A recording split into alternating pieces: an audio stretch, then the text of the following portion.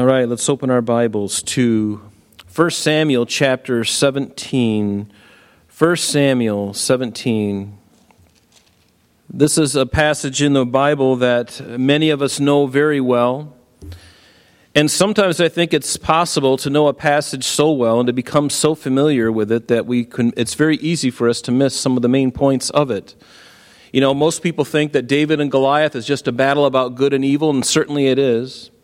You know, Goliath is a type of Satan, the one who is roaring like a lion, and that's what Peter tells us, that Satan is like a roaring lion going throughout the earth, seeking whom he may devour. He is a roaring lion. He's got a loud mouth, and he's very much intimidating. He's very much, he knows how to intimidate our flesh. He knows how to excite us and how to get us to do things in a hurry and to do things in a panic and do things, in a hurry.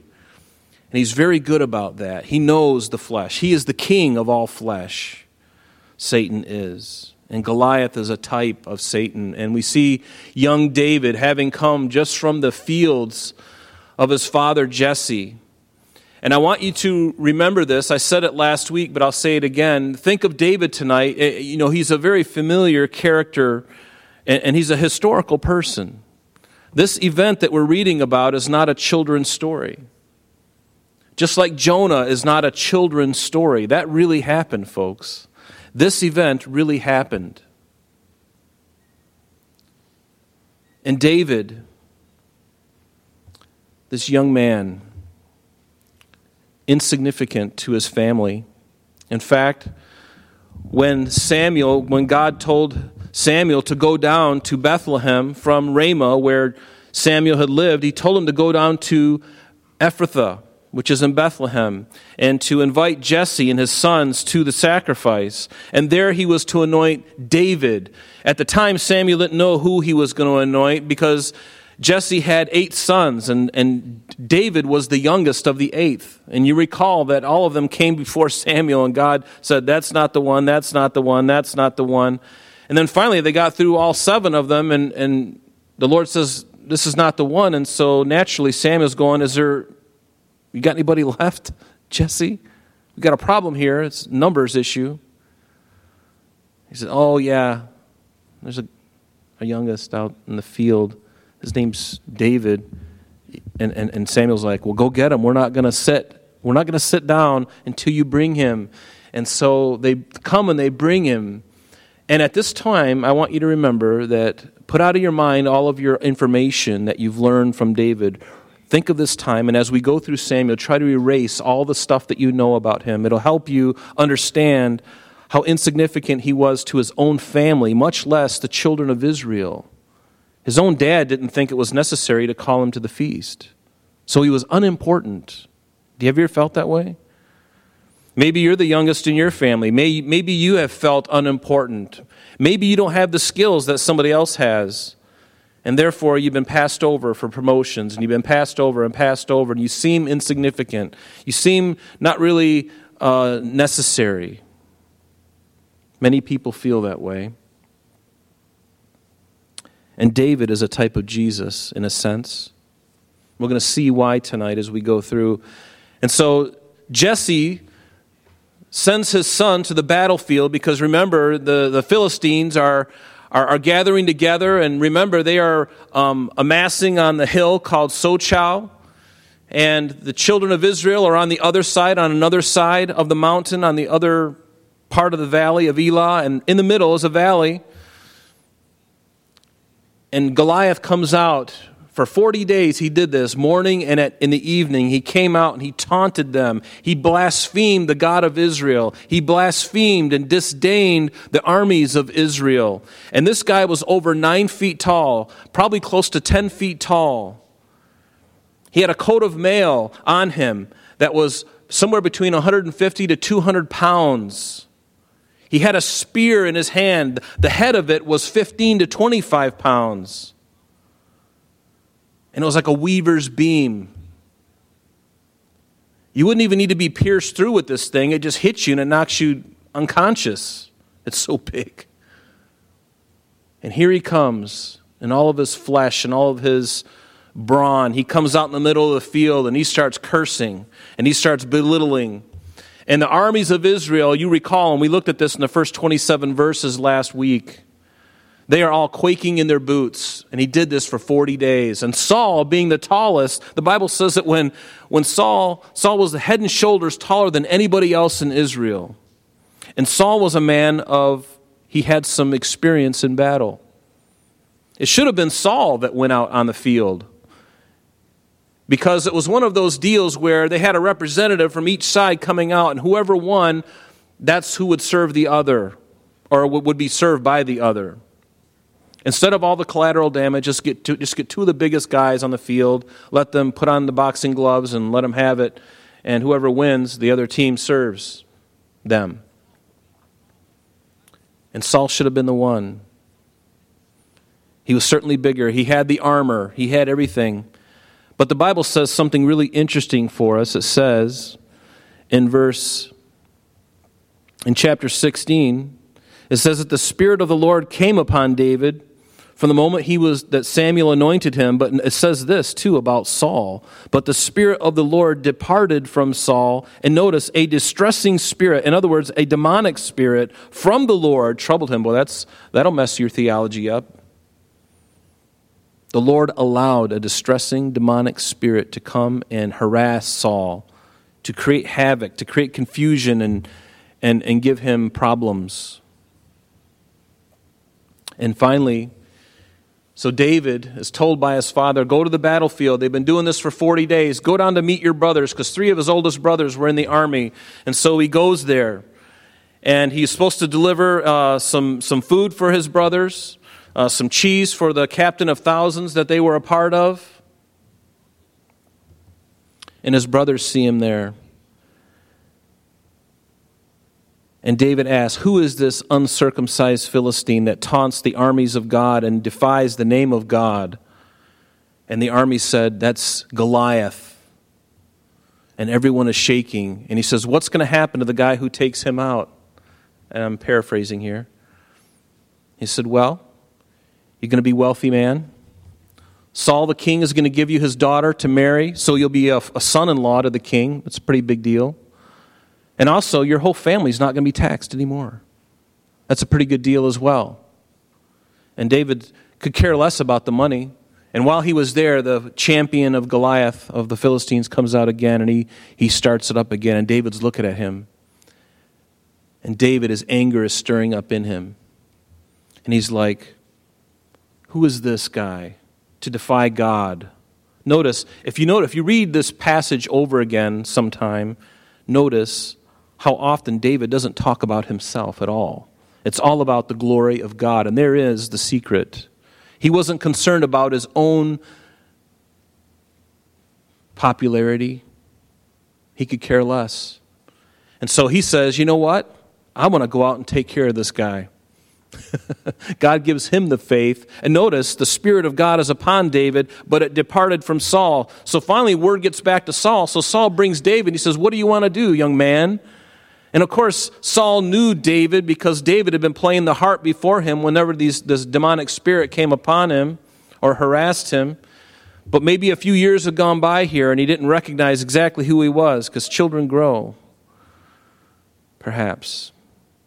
But he's like, all right, if you're going to go out, you're going to need to put on my coat of mail because you got nothing.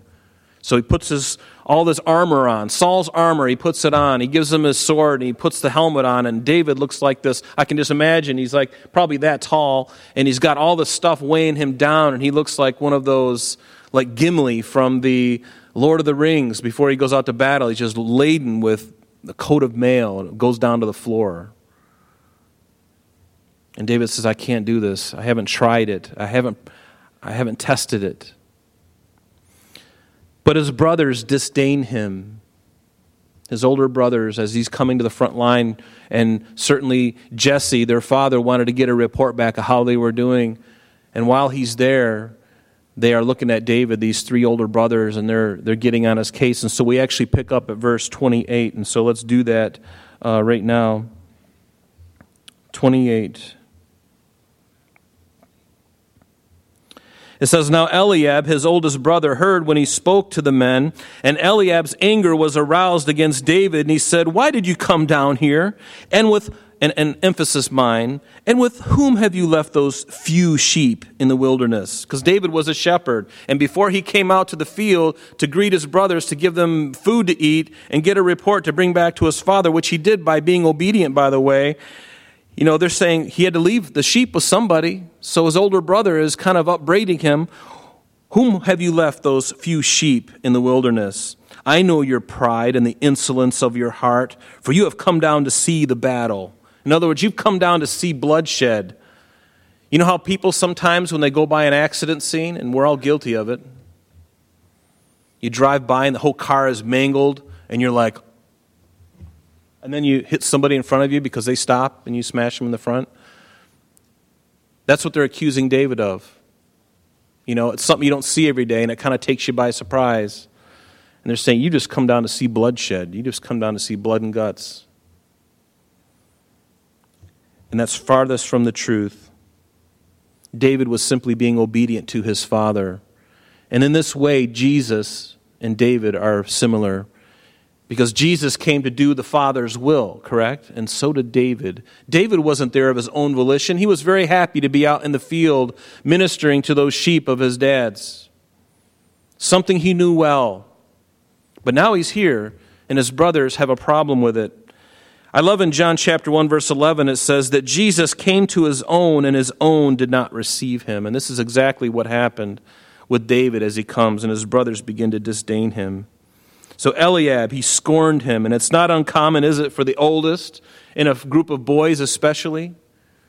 Can you imagine growing up with 8 boys in the house? I bet David's mother was fit to be tied. How many gallons of goat's milk do you got to have for 8 boys growing up as they eat their Count Chocula and Cheerios? Gallons upon gallons of growing boys drinking milk like 4 gallons a day, 5 gallons. In this word in verse 28 where it says Eliab's anger was aroused, what it means is the idea behind this word is his nostrils were flaring. And no doubt there was some history there between the oldest and the youngest, as there usually is. I was the youngest in my family. My brother was much older than I was, so there was always this rivalry. I love him now, but back when I was, when he was in his teenage years, I didn't like him so much. But I love and respect him now. And we have a good relationship, but he and I were like a David and Goliath. I was David and Goliath, and maybe before the evening's over, if I got time, I'll tell you a little story of my David and Goliath experience with my brother. It's really wonderful, but I'll pause it. So notice in verse 28 it says, and with whom have you left those few sheep in the wilderness? I find it interesting that his older brother, he's now attacking David for the thing that he did really well. David was a good shepherd. He was a good shepherd, and he took it very seriously. And it's interesting because Eliab, as part of Saul's army, he should have been doing what he was responsible for, and that was for standing up for the people of Israel. That was his responsibility. So you can imagine how incensed he is, knowing that David does his job really well, and now he's coming to the battlefield being the youngest part of this whole regiment, and he shows up, and he's the only one who's got the faith to stand up against this, genetic nightmare of Goliath. And his brothers are incensed. Eliab is just looking at him going, man, you can see it. An older brother just jealous of him, that he's got the faith to do it, and not even believing that he could follow through with it. And Eliab's indignation, I believe, is partly due to his own shame, that now his brother is willing to also fulfill his role. His role is to be in battle or to go out. And now David's going to fulfill that. Can you see how that could incense somebody? Could make them angry? Notice at the end of that verse 2, he says, for you have come down to see the battle. And David wasn't there out of some morbid curiosity that some people have. Don't be surprised when you're ridiculed and persecuted, like David was from his older brothers, because you are walking in obedience to your father, and that's exactly what he was doing. You will find often that when you are obedient to God, you're going to get the business from other people, even other Christians who really aren't walking in the Spirit, but rather walking in the flesh. Even brothers and sisters in Christ whose walk is not quite right, they will look at you because you are being obedient. They're going to persecute you. It's not so much the outside of the church that has a problem with Christians. Sometimes it's people within the church. It's been said that the church is the only army that shoots its own wounded. Why is that? When we're together, shouldn't we be building each other up? Shouldn't we be loving each other? We're all in different places. We're all in different seasons of life. We all have different problems and issues that God is working on. Shouldn't we love each other and hold each other up instead of comparing ourselves with each other and nitpicking and gossiping behind each other's back? God hates that. He hates it. And we ought to grow and love each other. In Matthew's Gospel, in chapter 5, Jesus on the Mount of Beatitudes there on the west side of the Sea of Galilee, he said this to his disciples. He said, "Blessed are you when they revile and persecute you and say all kinds of evil against you falsely for my sake. Rejoice and be exceedingly glad, for great is your reward in heaven, for so they persecuted the prophets who were before you." David's certainly being persecuted. And don't be surprised when you want to do the right thing, when you want to serve the Lord with all of your heart, in sincerity and purity and holiness, that chances are you may not be exactly liked. But who cares? Seriously, who cares what anybody thinks about you? Our estimation we should only be concerned with God's estimation of us. And it's very normal, it's very natural to want to be loved by people. But if that is the way it is with you all your life, you're going to be hurt most of your life. Learn to get your focus off of people and onto God and say, "Lord, I don't care about I love these people, but I want to be right in your eyes first and foremost. If I can do that, then you take care of all this." And don't even be concerned with what people think. I'd rather be careful about what God thinks. In 2 Timothy chapter 3, verse 12, Paul said to his young protege, he said, "Yes, and all who desire to live godly in Christ Jesus will suffer persecution." If you're doing the right things are going to happen. The devil, he leaves Christians alone who are compromised and don't do anything for the kingdom. But if you're doing things for the Lord and you're doing them out of obedience, be prepared. There's going to be challenges. And don't be afraid of that either. Rejoice, he said. Isn't that what Jesus said? Rejoice, for great will be your reward in heaven. I can be so focused down here that I forget that where I'm ultimately going to be for eternity. Think of that. I'm 51 right now, and who cares what happens or who I might offend by telling them the truth for the next 20, 30 years on this earth, if I make it that far. I'm going to spend eternity with the King of Kings. Eternity, that never ends. How many lifetimes can you fit into eternity? As many as you can think.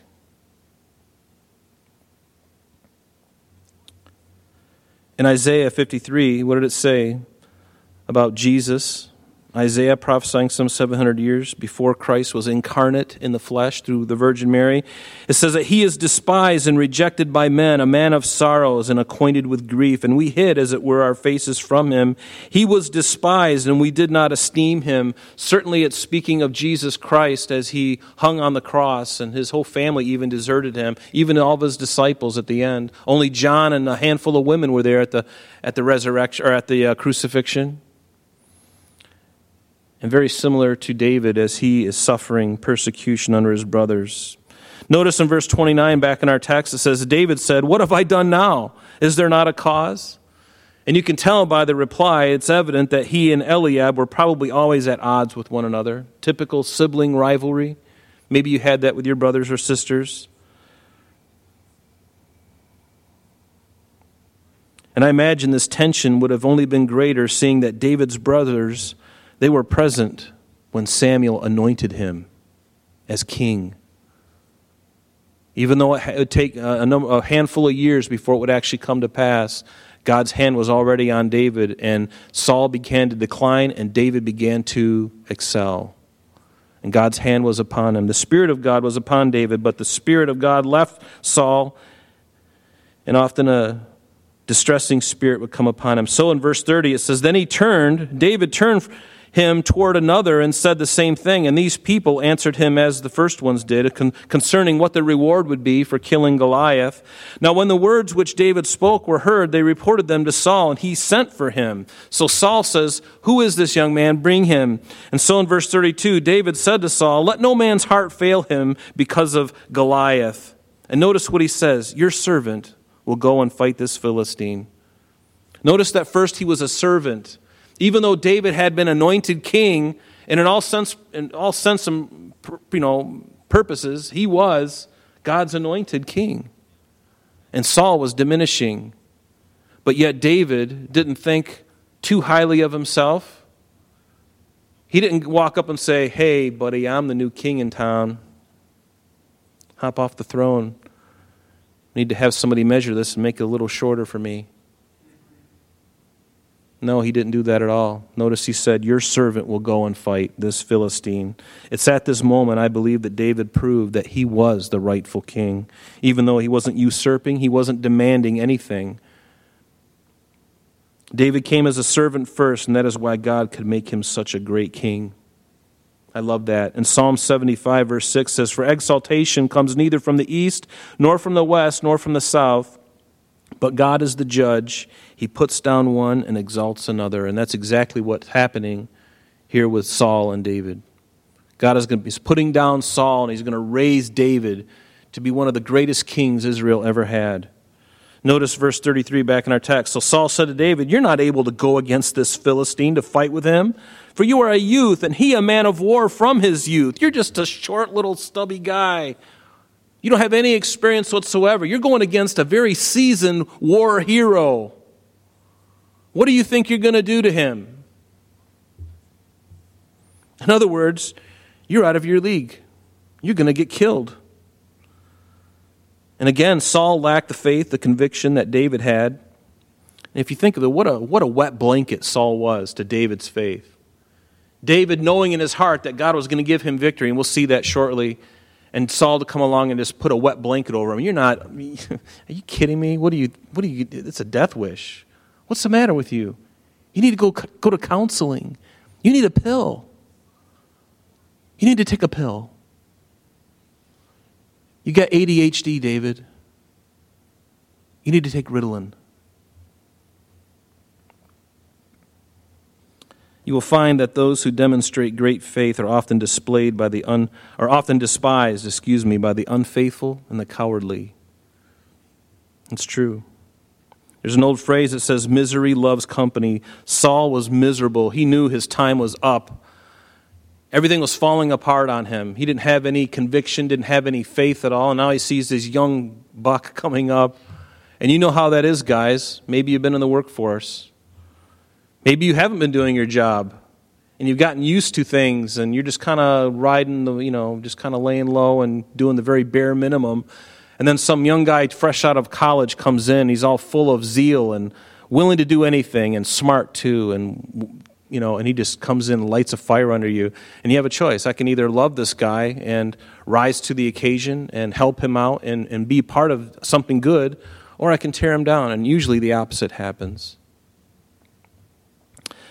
Saul was without power and assumed the same thing for David, but David had a secret. And what is that secret? It tells us in Zechariah 4, verse 6, not by might nor by power, but by my Spirit, says the Lord of hosts.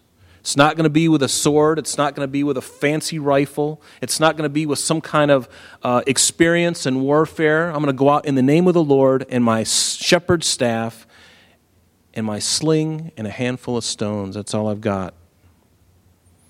And Goliath has got he's got this javelin here in the center of his chest, and he's got a weaver, this spear, and he's got a sword, and he's got a guy going out in front of him with a shield.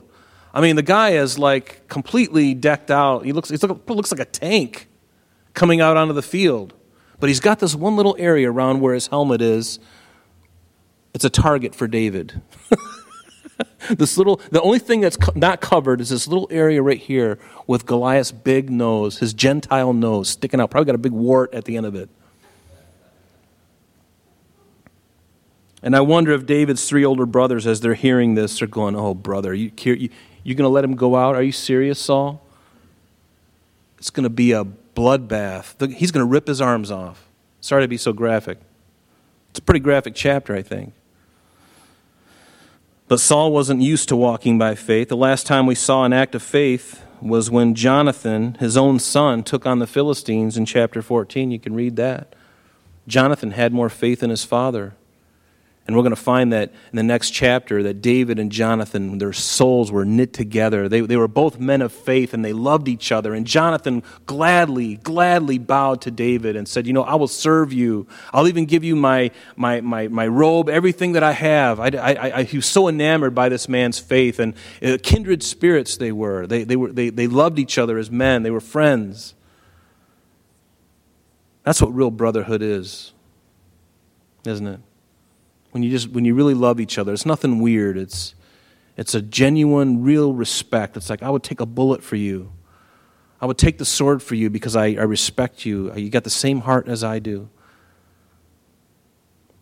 Verse 34, it says, but David said to Saul, your servant, notice, again, your servant, David, being very respectful, very understanding very well who was before him, your servant used to keep his father's sheep, and when a lion or bear came and took a lamb out of the flock, I went out after it and struck it and delivered the lamb from its mouth. And when it arose against me, I caught it by its beard and struck it and killed it. I'm just hoping in glory the Lord shows us the real.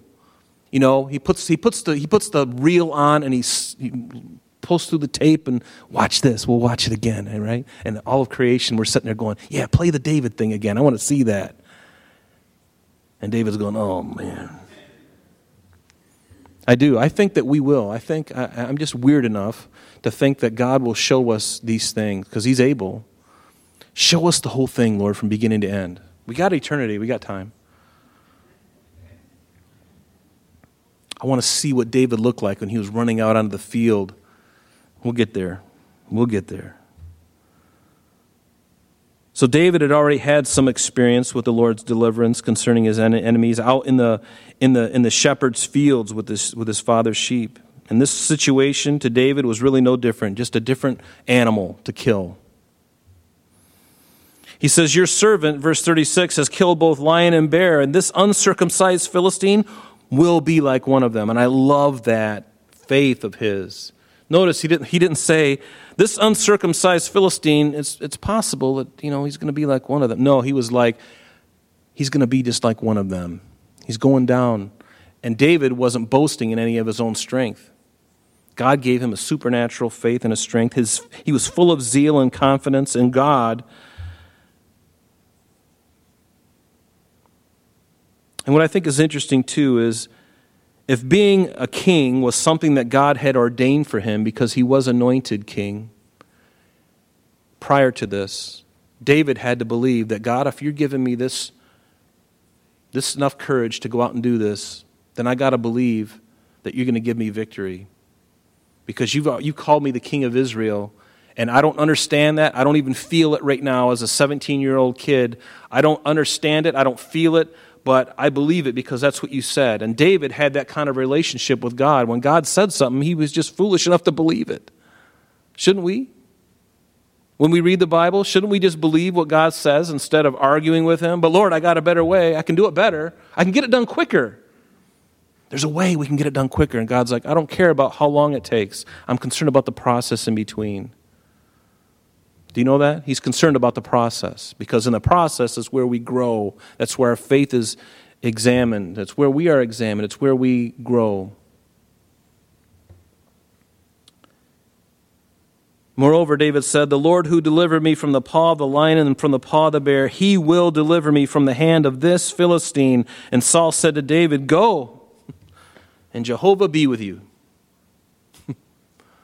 I love what Alan Redpath said concerning this. He says, David had the anointing, and I quote, David had the anointing of God upon him because of faithfulness in the obscurity in his home life, because there he had passed the test. He was anointed by the Spirit of God alone in private before he came out into the public arena to stand in the name of the Lord. Isn't that so wonderful to think about? All those times in the fields, he didn't realize God was preparing him for something, and we don't always understand what God is doing. He's preparing us. Everything that you've gone through, you may think of it as an accident. You may think that it's something that doesn't make sense, but God sees something else. He sees, I'm doing this, and you're going through this hardship because I've got something else for you, and you need to be prepared. And the only way I can prepare you for it is to go through what you're going to go through. You don't understand it now, but you will. And I look back even in my own life, and I see certain things that God has done in my life. And at the time, I was completely confounded by it. And then later on, I started to get an understanding, wow, Lord, I can see how you might have allowed that for this. And he's like, yeah. You didn't know at the time, did you? And I'm like, no, I had no idea. I didn't even know you then. And this is often where the Lord does his best work. Unbeknownst to us in our trials and difficulties, God's strengthening us. He's training us, encouraging us to trust him, growing in our faith in him. It's in the secret place of preparation that God does his greatest work, that he might unveil it at a later time when the stakes are much higher. I like that. And it makes everything that I'm going through and the things that I've gone through even this last year, that many of us have gone through in the last year. As a nation, we've gone through things this last year that we would never want to go through again.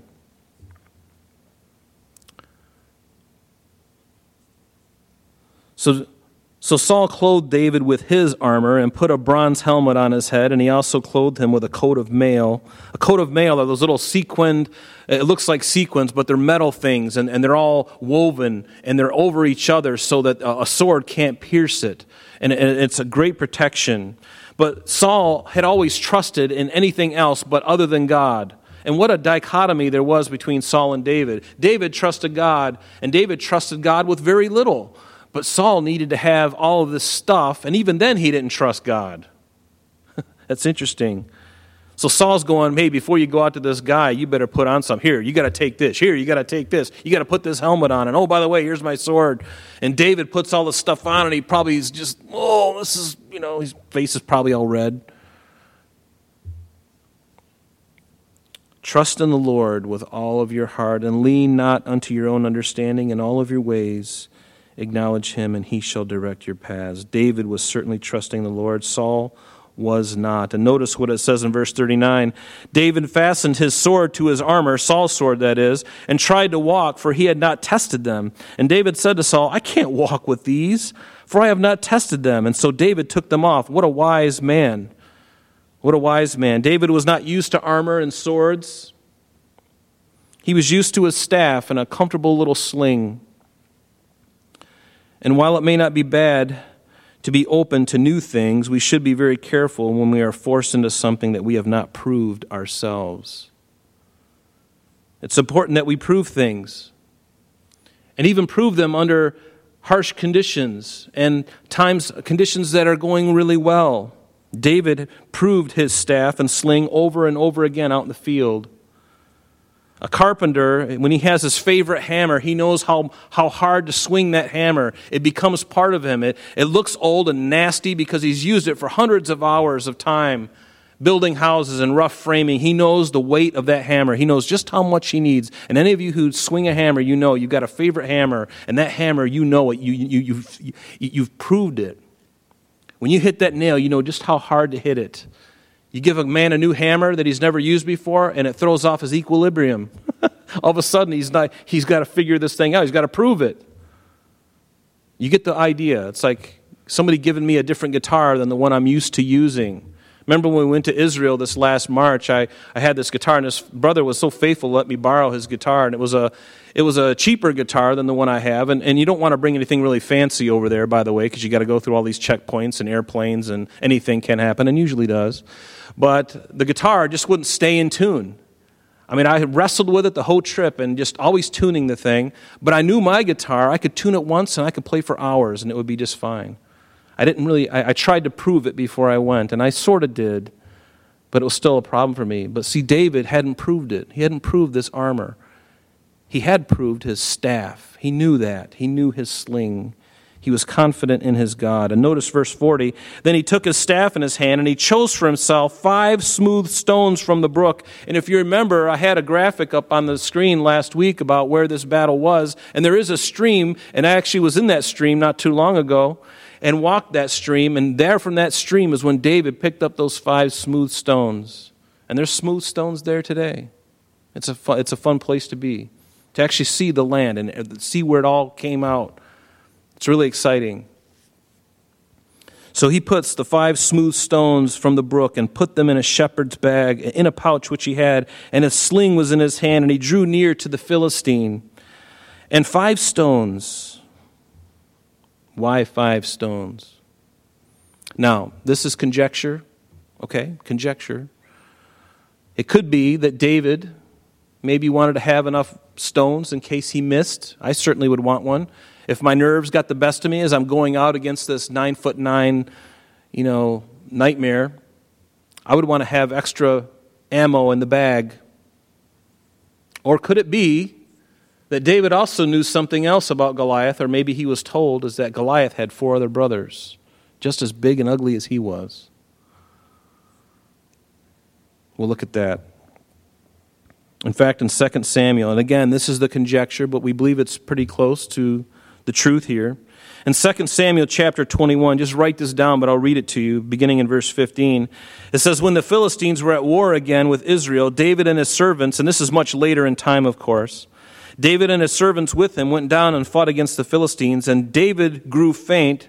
He was older then. And then Ishbi-Benob, who was one of the sons of the giant, who was Rapha, the weight of whose bronze spear was 300 shekels, who was wearing a new sword, thought he could kill David, but Abishai, the son of Zeruiah, came to his aid and struck the Philistine and killed him. And then the men of David swore to him, saying, you shall not go out no more with us to battle, lest you quench the lamp of Israel. And it happened afterward that there was again another battle with the Philistines at Gob, and Sibbecai, the Hushathite, killed Saph, who was one of the sons of the giant. So now we have 2 sons of Rapha, the giant. And there was war at Gob with the Philistines, and where Elhanan, the son of Jair-Orajim, the Bethlehemite, killed the brother of Goliath the Gittite, the shaft of whose spear was like a weaver's beam. 1 Corinthians 20, verse 5 tells us that Goliath also had another brother whose name was Lami. But back in verse 20 now to 2 Samuel 21, it says, yet again there was war at Gath. There was a man of great stature. Check this out. Who had 6 fingers on each hand and 6 toes on each foot, 24 in number, and he was also born to the giant. So when he defied Israel, Jonathan, the son of Shimei, Shimei is actually Shammah, which is David's brother, he killed him.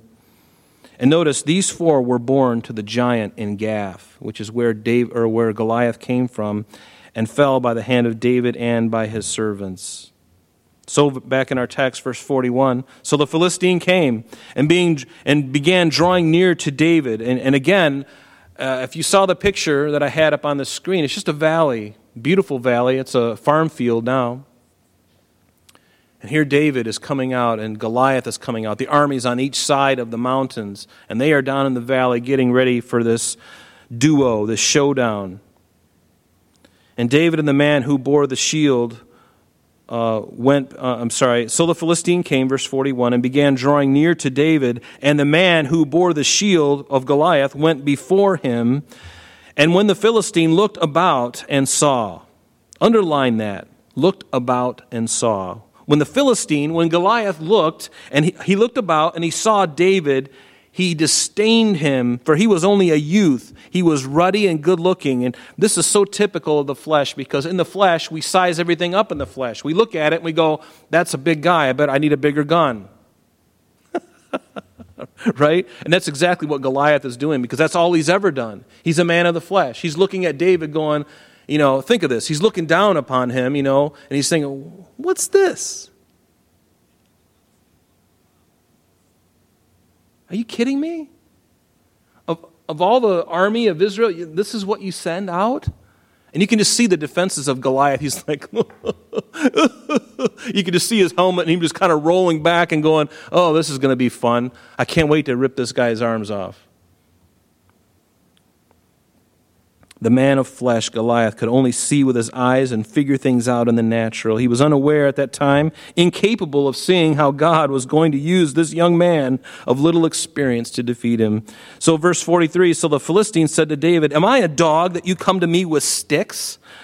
And the Philistine cursed David by his gods, lowercase g. And so the stick that he's referring to is David's shepherd's staff. So David has his staff in his hand, and Goliath says, Are you going to come out with me with a stick? Are you serious? Have you been sniffing glue? You're going to come out to me with a stick? Am I a dog?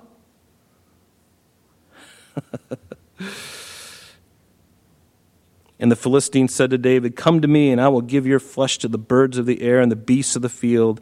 Goliath's intention was bodily harm. And notice, then David said to the Philistine, and I love this. This is the stuff that makes great movies. But I'm glad there hasn't been a movie made about this, although I'd love to see it.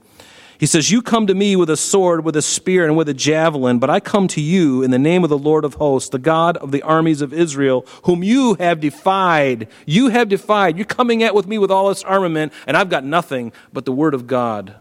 I've got the word of God on my side, and I've got this sling." And to Goliath, he's thinking, what's that? It's like a fly to me. You throw a rock at my head, it's going to be like a fly. What's that? We just went by my ear. Oh, it must have been a gnat.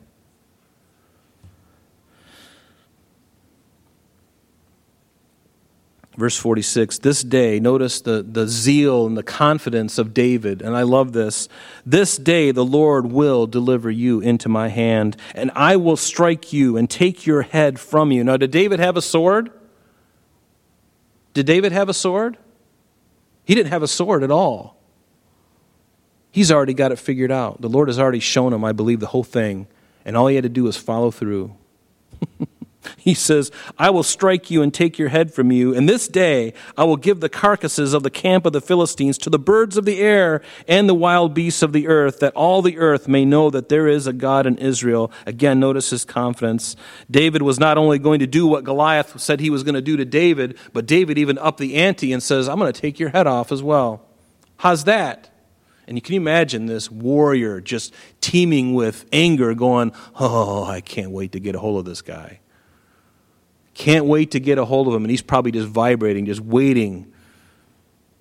Because he is taunting. Now David is taunting him, poking his finger, and God has given him the grace to do it. And God is probably telling him, "David, say this. This is really going to make him really angry. And then say this. And then tell him that he's a mama's boy. And say, what is that, Saul? Or what is that, Goliath? Is that pink armor? Oh, sorry, it's just the sun, the way it's hitting. It kind of look pink. You look like, you should be part of, But I love this. Faith is the substance of things hoped for, the evidence of things not seen. And that's where David was. He was already seeing the whole thing done. And that's why David could say, "I'm going to feed your flesh to the birds of the air. And I'm going to take your head off from you." And I can imagine he's looking at David and going, "What are you going to do? Are you going to hit me several million times with a stick? How are you going to do that, David? You're not getting this sword from me. Bring it on." Bring it on. Verse 47, "Then all the assembly shall know that the Lord does not save with sword and spear," David says, "for the battle is whose? Is it David's? Is it Saul's? Is it even the king of Israel or the people of Israel?" No, he says the battle belongs to the Lord, and it's the Lord's battle, and he will give you into our hand. Notice, he changes the pronoun now. He will give you into our hands. It's not only about me and you, Goliath, but he is going to give you, the whole army, to us. And I love that about David. It wasn't all about him at all. Now he's including all of his brothers who are in the background, just their jaws are hitting the ground and going, "I hope this turns out good." Notice that David mentioned God's name, Jehovah's name, 3 times in verse 46 and 47. Whenever you see the Lord in all caps like that, that's Jehovah, Yahweh, the covenant-making God. I love in Psalm 18, David says this, I will love you, O Lord, my strength.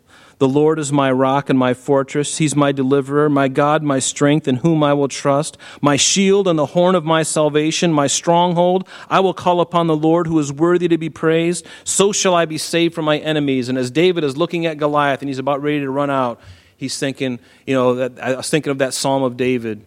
He goes, and David was already thinking about this.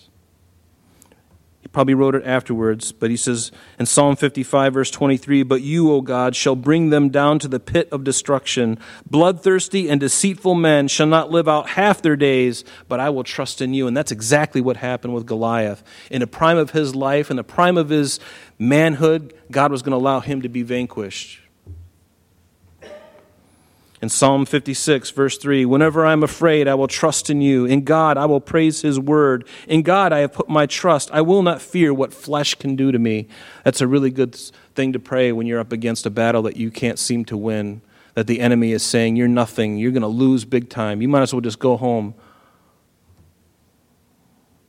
Psalm 61, Hear my cry, O God, attend unto my prayer. From the end of the earth I will cry to you, and when my heart is overwhelmed, lead me to the rock that is higher than I.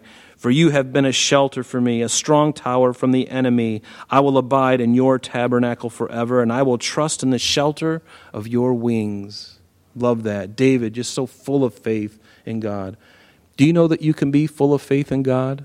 And do you know that it honors God when you are full of faith in him? When you love him and trust him and do what he says, and leave all the details up to him. You just do the right thing and let the details fall out however they will. That's the secret. If you're looking at all the details and think, well, if I do this right thing, all hell's going to break loose, it probably will. And it may. But whose problem is that? Is it yours? No, it's God's. You do the right thing and let him deal with the rest. He's got big shoulders. He can take it, and he will honor you for doing so. Honor the Lord. Trust him. Verse 48, So it was, when the Philistine arose and came and drew near to meet David, that David hurried and ran toward the army to meet the Philistine. Notice, David wasn't scurrying away. He was running with great zeal and anticipation to end this standoff. He's running out into the field. And then David, verse 49, put his hand. Now, I love this. He's running.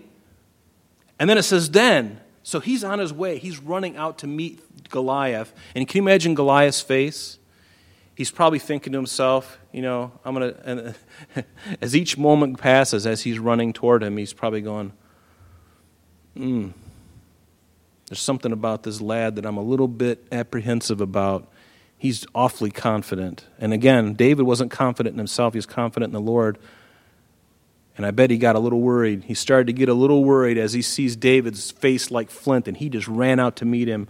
And he's running, and as he's running, he pulls into his bag, and he pulls out this stone, and he puts it in a sling, and he starts whipping it. And he's running. He's still running, and he's getting this thing, momentum going. And remember, he's got a target about this big. And David is just doing that, and he's just running at him, and he's got that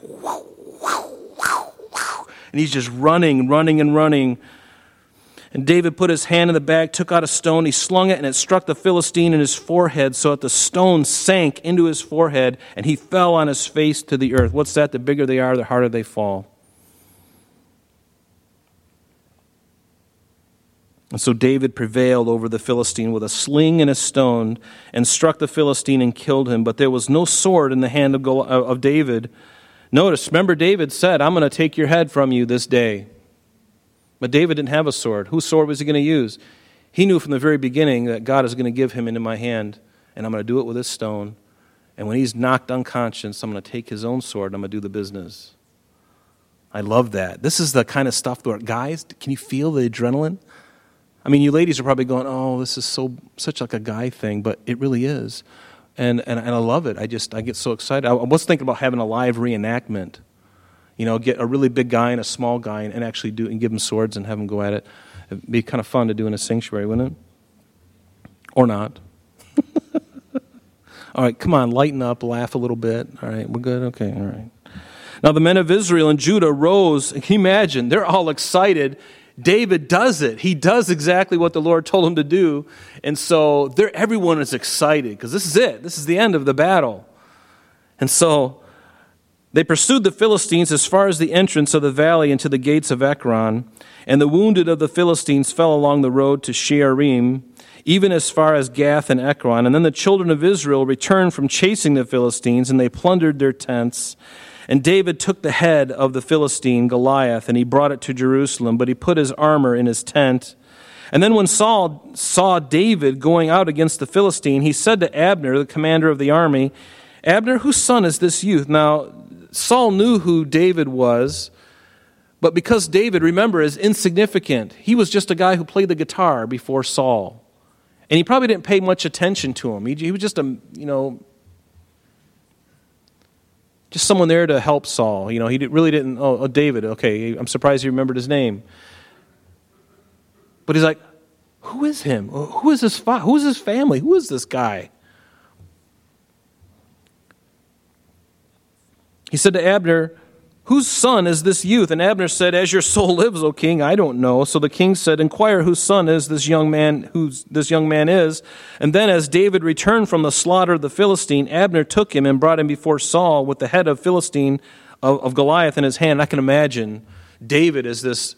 Can you imagine? I mean, I gotta do this. Sorry, but just grab him by the hair. He's probably got the big oily locks. Probably this big dark hair. And he just grabbed it and coiled it up, and he's probably, it's probably like that, because Goliath's head probably weighs like 2 bowling balls. He's holding it there, trophy, and everyone else is just going, what? All the guys are going, I wish I was him. I wish I had the guts to do it. And David was a hero overnight, thrust to success overnight. From nobody in obscurity to somebody that the nation knew. And Saul said to him, verse 58, whose son are you, young man? So David answered, I am the son of your servant, Jesse the Bethlehemite. Notice David didn't say, and oh, by the way, king, did you know that Samuel anointed me just a while back? Do you remember that? He didn't. He wasn't going to usurp authority. And that is the wonderful heart of David. God anointed him, and God, you're going to have to figure this out, because I'm not going to, how can I get to be the king? You told me I was going to be the king, and I'm just going to rest and wait until you bring it to pass, because I have no power to do this, to make it happen. And David was patient, and he had to wait a number of years before it would come to pass.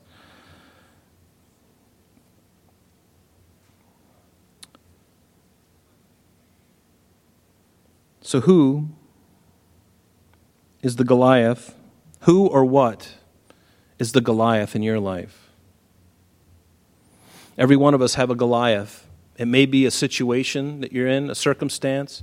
It could be a person. It could be a group of people. What is the mountain that's in front of you? What is your Goliath? How are you dealing with it? Are you going to try and go at it with your flesh? That's an easy thing to do. It's all, usually what people do. Are you afraid of it? Of your Goliath, whatever that is? Are you running from it? Are you medicating yourself to insulate yourself against your Goliath? Where is your faith in God?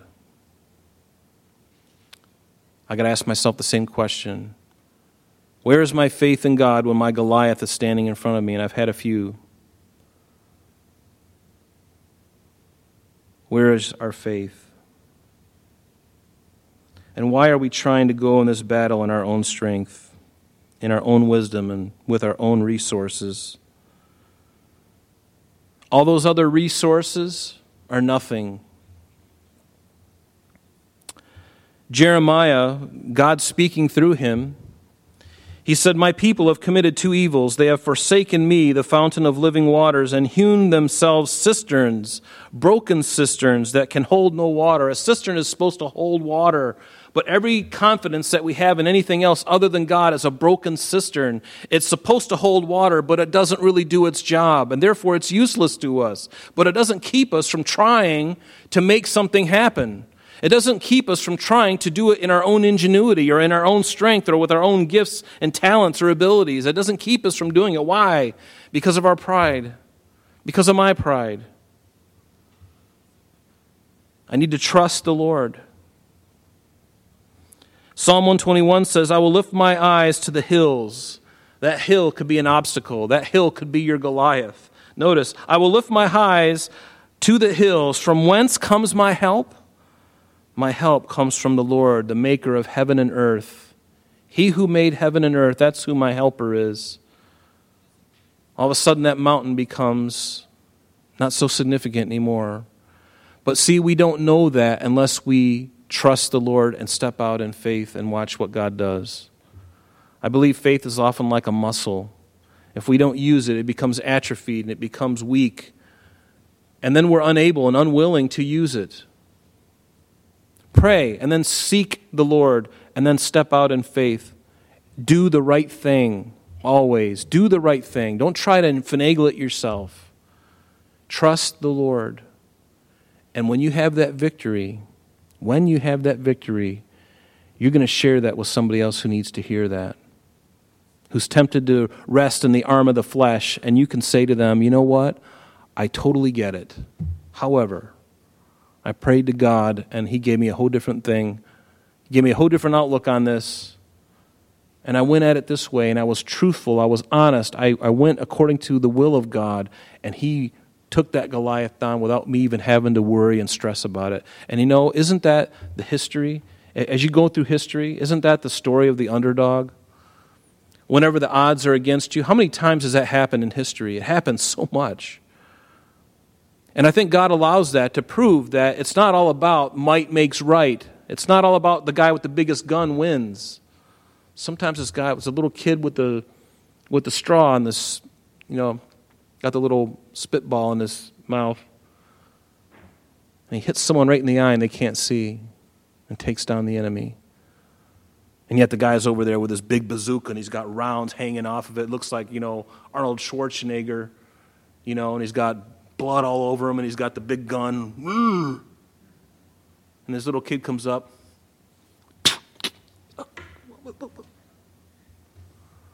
Happens so much.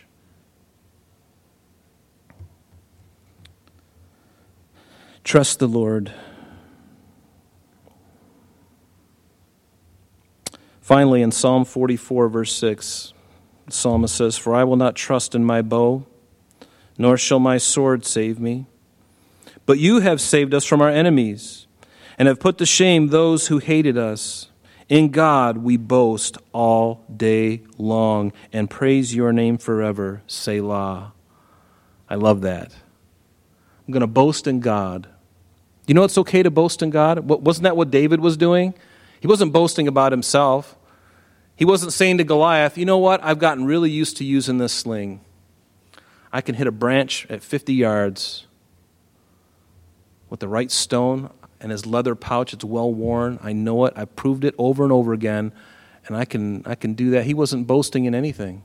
He was boasting in God. And it was about his reputation, not even his own. He saw himself, I think, as dead.